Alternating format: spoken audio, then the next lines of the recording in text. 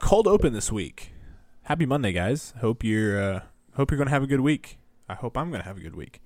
This is something that I wanted to post last week, but I was not able to because the Oscars kind of took a little bit of a precedent. I talked a lot about the Oscars, and I actually watched the show for the first time, and I was really excited, and I had to put that episode out last week.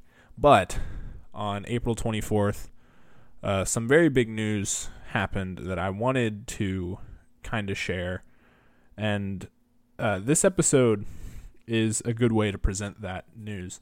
I recorded this episode back in September, back when I wasn't posting anything. It's the first solo show, well, probably one of the first solo episodes I ever recorded, apart from Matt, and I scripted it, and you can tell it's not very good, but I want to put it out anyways. It's kind of applicable because on the one hand, English soccer is winding down, baseball is kicking up. I think it's a good time to have this conversation. So I hope you guys enjoy the episode. I will holler at you again at the end and, send you off properly. So enjoy.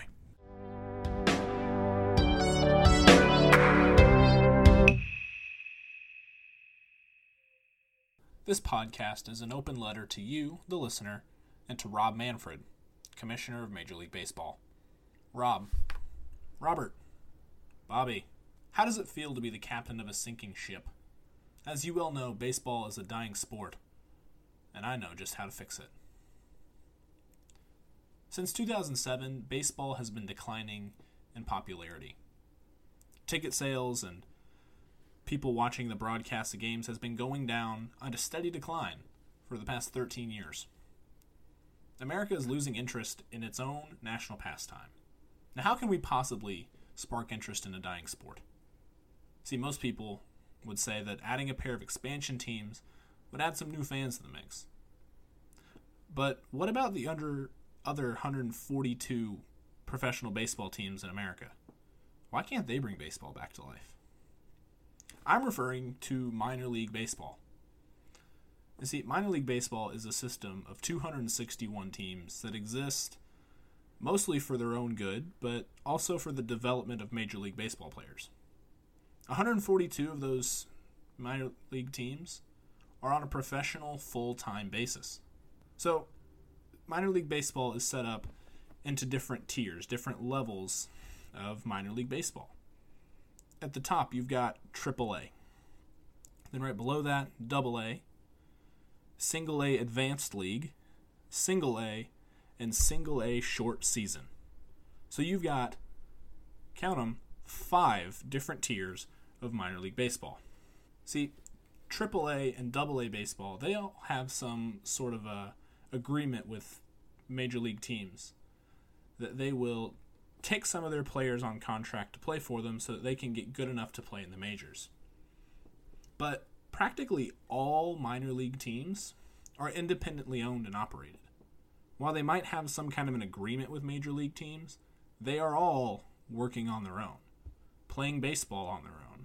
So why can't we get people to care about these teams? Allow me to elaborate. If you were to plot the location of every Major League Baseball stadium in America, you would see something really weird. You would see some teams that are way out by themselves, and then you'd also see a lot of teams really bunched up together. For example, the Seattle Mariners are the team that has the furthest distance between them and the next closest team. It's 806 miles between the baseball park in Seattle and the Oakland A's baseball park in Oakland. And yet, on the other hand, you've got 8 teams in the Northeast. 8 out of 30 teams in Major League Baseball exist, all bunched up together in the Northeast. The furthest of those apart, the Toronto Blue Jays and the Boston Red Sox, they're only 550 miles away. And the rest of them are so close that you can be there only in a couple hours. And see, I, in Bowling Green, live in this weird no man's land of professional baseball. To the west, you drive 4.5 hours and you can be in St. Louis, where the Cardinals play. You can drive about 4 hours north and be in Cincinnati. You can drive about 5 hours south and be in Atlanta. Now, if you were to take a conservative estimate of the population here in Bowling Green, you'd ask, which Major League Baseball team do you support? You'd probably guess the team's closest to us, right? That you'd have about a 33, 33, 33 split among those teams. But that's not the way it works. In fact, I know more Chicago Cubs fans than I know fans of any of these three teams. And that's weird, right? I mean, if you were to ask people in Bowling Green, which Major League Baseball team do you support? You probably wouldn't get a lot of people that say they're baseball fans in the first place. Much less that they have a team that they actively support. You know what makes that even more of an odd thing? It's that we live in a town where there is a minor league baseball team, the Bowling Green Hot Rods. See, the stadium is rarely half full, and it's easy to forget the team even plays here. That needs to change. Let's take a step back and look at this full picture. I got on a map customizer online, and I plotted every major league team, every AAA, AA, single A advanced, single A short season. I plotted every single stadium in America. And Bowling Green isn't necessarily in the middle of nowhere. We're not talking about some city in the middle of Wyoming here. If I were to take the average distance between the three closest major league teams that I mentioned earlier, the St. Louis Cardinals, the Cincinnati Reds, and the Atlanta Braves, the average distance between their stadiums and my apartment is 261 miles. Now, that's not that far. I mean, like I said, it's about a 4.5-hour drive in either direction to get to one of those stadiums. You take that same radius, 261 miles, and you apply that to any professional baseball team, so majors and minor leagues included, you've got 10 professional baseball teams. And I only know 2 of the 7 that are minor league teams. The Bowling Green Hot Rods, which exist in the city that I live in, and a team called the Jackson Generals. Now, the only reason I know the Jackson Generals exist is because they just exist. Their stadium is right off the interstate on I-40. So if you're driving towards Memphis, you're eventually going to drive past their stadium. So that means that there are 5 other minor league teams in a reasonable driving distance of Bowling Green that I could not tell you where they're from, what their mascot is. I know nothing about them. And that's a shame, because it's professional baseball. It's a professional sport. But we don't even care about these teams. Due to COVID-19 restraints here in Bowling Green, and frankly all across America, minor league teams aren't playing. So our Bowling Green Hot Rods haven't played baseball in months, and I'm not sure anyone in town has really noticed. Like, the stadium, it's just there. It's just a landmark. You know, I don't think anyone has even noticed that the team's not playing. And you know, I would even venture to say that Bowling Green would be no different if the Hot Rods didn't play there. Think about that. We have a professional baseball team in our city, and if they picked up and left and played somewhere else, we probably wouldn't even notice. We definitely wouldn't even care. So, how can we remedy this problem? How can we get people to care about these minor league baseball teams? Enter the English Football League, or the EFL for short. And yes, I'm going to call it football, even though in America we will call it soccer. It's just easier that way. Based on all the research that I've done, I'm going to call it football. So, the EFL, the English Football League. See, it's structured actually very similarly to baseball here in America. See, in the EFL, you've got the top league, what would be our Major League Baseball. They have the Premier League. The biggest, the richest, and the most successful clubs play in the Premier League. See, one quick thing. Notice that I said clubs and not franchises. See, that's because the team structure of the EFL is completely different than the team structure in American sports. See, they started off as clubs of people that just wanted to play soccer together. Now, here in America, our teams are franchises. that they can be bought and sold, picked up and moved to another city at the wave of one rich man's hand. See, these early clubs were owned, for lack of a better term, by its members and its supporters. Now with football being the most popular sport in England and all of Europe, it's become a lucrative business. And these teams, these clubs, are worth a lot of money. See, while they used to be essentially fan and member owned, they're now owned by one or two individuals. Like, you can look online and say, I know who owns Liverpool. I know who owns Chelsea. I know who owns Manchester United. But these smaller clubs that aren't in the Premier League, but they're in these kind of minor level, couple tiers down, these clubs, they're owned by trusts. See, the fans buy a small stake in the team and become part owners, kind of like buying shares in stocks. The Green Bay Packers actually did this many years ago. The owners threatened to pick up the team and move it, and the community in Green Bay actually got together and bought enough of the team to keep it in the Bay. And this is fairly common in English football. See, these fans own part of the team. And the most popular way we can see that in American culture comes in the form of America's favorite third-tier English football team, AFC Wimbledon. See, internet personality and writer John Green is an avid fan of AFC Wimbledon. And he talks about them quite a bit through his Vlogbrothers series on YouTube. And every single week in his podcast, Dear Hank and John, he gives a weekly update on the state of the team. And as I've listened and consumed media that John Green makes, I've learned that AFC Wimbledon has a really cool history. And I'm going to tell it to you. See, AFC Wimbledon began just like any other football club. Wimbledon FC was founded in 1889. Now, I know I said two different names, and that's going to become important in just a moment. Wimbledon FC was founded in 1889 in Merton, London, by a bunch of young men that went to school together that wanted to start a football club. And over the years, this team became more successful, and they got bigger, and they got better, and they climbed the ranks of English football to be a third-tier team. They existed in League One. And they were great. They were successful. They were doing well. But in 2002, the team was on the brink of bankruptcy. And the owners decided that the way to save the team would be to pick them up and to move them. Now the fans, they hated this idea. They did not want their team to be picked up and moved somewhere else. But the Football Association gave the owners permission to pick up the team out of Wimbledon and move them 60 miles north to Milton Keynes. Now, the fans, they were not happy that their team was now gone. Now, what do you think these fans did? Well, they became Milton Keynes fans. Incorrect.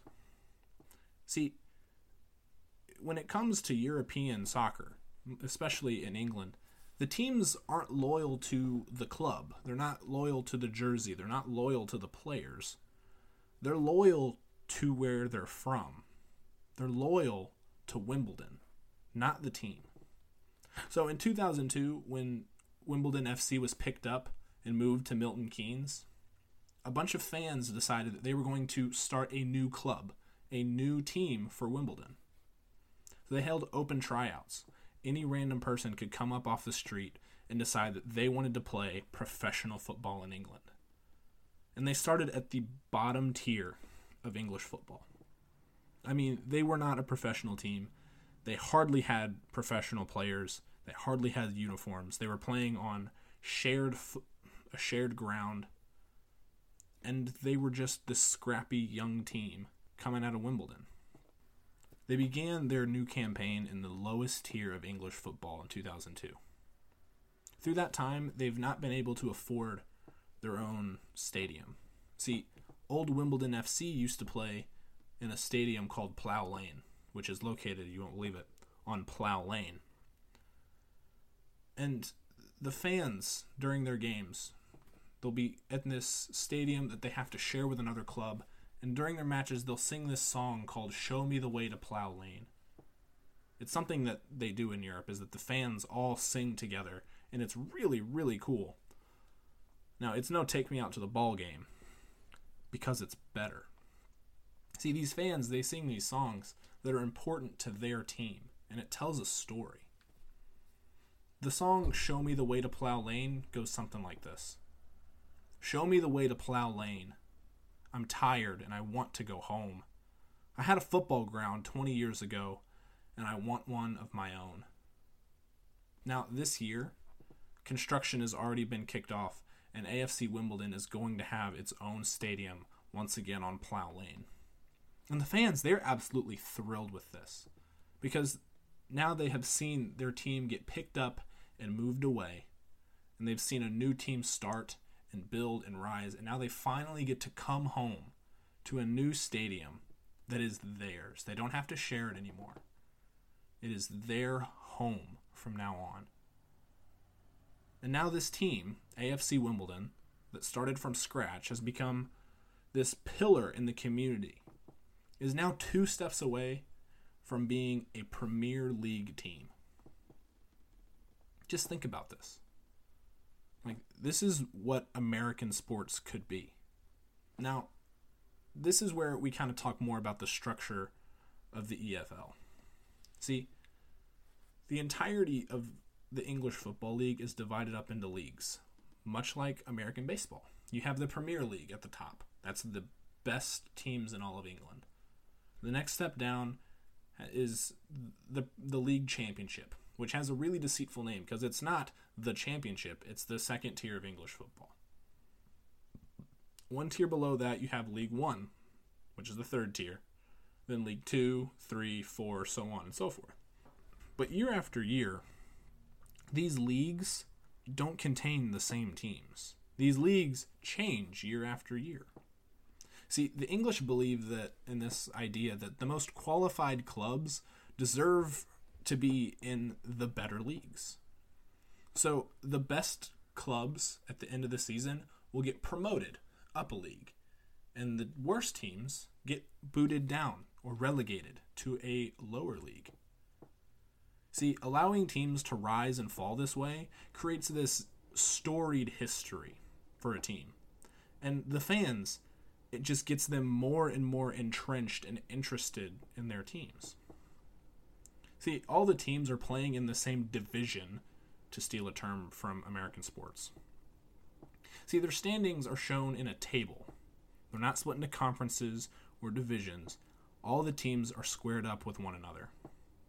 Every time a team wins a match, they're given 3 points in this table. Anytime they draw a match, they get 1 point. And if they lose, they get none. So as the season goes on, these point tallies, all the points get tallied up, and teams are ranked based on how many points they have in a table. Tiebreakers are done by goal differential, which becomes really important late in the season, and I promise I'll get back to that. See, baseball could work like this too. You have 172 professional level baseball teams in America, and under the current system, all the best teams in America are all playing in Major League Baseball, and that's undeniable. But do we have proof of that? See, if we allow the worst teams in Major League Baseball to get sent down to AAA and the best AAA teams to get sent up to the majors, we would, year after year, have the guaranteed best teams in America playing for Major League Baseball. And I'm not saying this as a fan of a team that's been really good for a really long time. I'm a Kansas City Royals fan. And yeah, we won the World Series in 2015. But in the years before that, and frankly in the years after that, the Royals have stunk. They are bad. There are years that the team is just terrible. And any reasonable baseball fan wouldn't want to share a league with my lousy Kansas City Royals. They want to play teams that are good and that are trying to win games. See, nobody wants to share a league with a team that's losing over 100 games a season. Like, that is not fun to watch. I mean, think about other American sports. American football. Who liked watching the Browns lose every game of the season for multiple years in a row?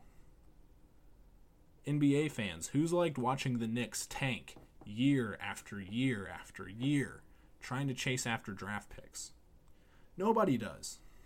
But if American sports followed the promotion and relegation model, you'd create a better sports atmosphere. See, teams wouldn't tank, because if they tank, they lose a bunch of games, and they'd get relegated. And all of a sudden they make less money because they're on TV less often. They probably have less ticket sales because the games are not the best games. They're not in the best league. And because you wouldn't have teams tanking for draft picks, you'd have to get rid of the draft, which I am in full favor of. I think the draft is an outdated system that, favors underperforming teams, and in some ways it even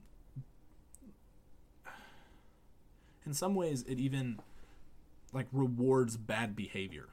And this relegation and promotion model, it's the American dream in action when you think about it. You're allowing a team to pull themselves up from their bootstraps and to turn nothing into something and to fight to be a Major League Baseball team. So you're giving teams and organizations the ability to play for something that matters. And that's just not the case in minor league baseball. No one cares because the games don't matter. A lot of the players are just there to try to find their way to the majors. The games don't matter. The teams don't matter. No one cares. But if you gave the teams the opportunity to do something greater, to go on and climb the ranks to be a major league team, the players would care more. The organizations would care more. And so would the fans. Like, here in Bowling Green, if you told us that our Hot Rods could someday be a major league team based on how we play, I think you'd have a lot more people that care and are more interested in the team. Because all of a sudden they're playing for something that's real and that matters. I mean, imagine a world where there are fresh new teams every single year to watch in the majors. I mean, who doesn't want to live in a world where we could see the Rocket City Trash Pandas be a Major League Baseball team? I mean, I know I do. Just based on plotting and looking up all of the minor league teams, that's where all the creative names are. Like, there are really cool mascots in the minors. In Lakeland, Florida, there's a team called the Flying Tigers. And it's awesome. Who doesn't want to see those teams do something that matters? So, I'm sure you've got a lot of questions and concerns about how this could work practically. Well, what would happen if a major league team gets relegated and they don't just bounce right back and come back to the majors? Like, how do they recover from that? Well, they'd have to recover just like every other team would. They'd have to rebuild and win games. Humor me. I'm going to tell another story about another English football club. This time, Leeds United. Leeds United was at the top of English football in the early 2000s. In fact, they were actually at the top of European football, because year after year they were consistently qualifying for the Champions League. Only the top 4 Premier League teams in England get selected to go play in the Champions League.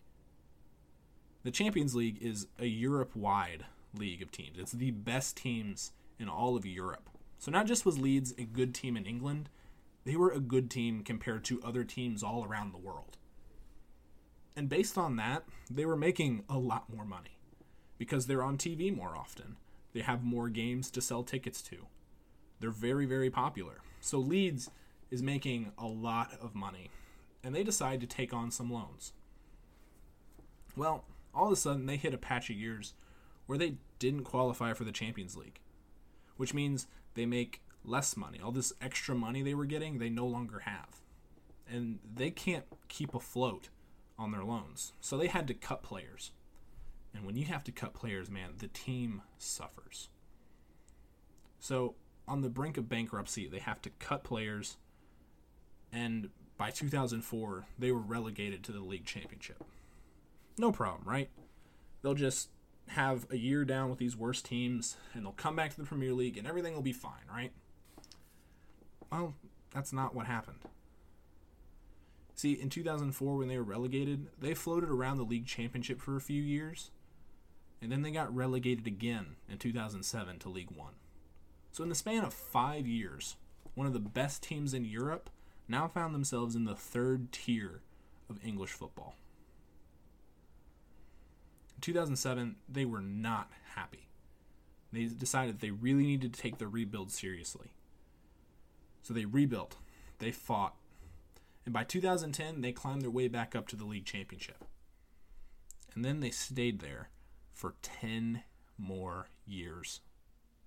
And then this year, actually just a couple months ago, July 17th, 2020, Leeds United finished their league championship season at the top of the table and won the playoffs, being the best team in the league championship, meaning that after 16 years away from the Premier League, Leeds United is finally a Premier League team once again. And fans of all football are so excited to see Leeds United play again. Not just their own fans. See, because of Leeds' history, being one of the best teams in the Premier League, and being a team that nearly won the Champions League 2 or 3 times, they have this great storied history, and now they've been gone for 16 years. But to see them come back, fans of all over the sport are excited to see this team come back to the Premier League. See, relegation doesn't mean that teams are lost. Doesn't mean they're gone forever. All relegation does is builds this platform in which this great rebuild and this great story gets told through this team. Well, what about the playoffs, you might ask? Oh, the playoffs. I actually like the playoffs. I think that's a major strength of American sports. And actually, I really love baseball's playoffs. The strategy behind it, it's really great stuff to watch. But playoffs can still exist in this model. And in this, if we were to set it up the same way, we could still do the playoffs with the table format instead of the conference and division format.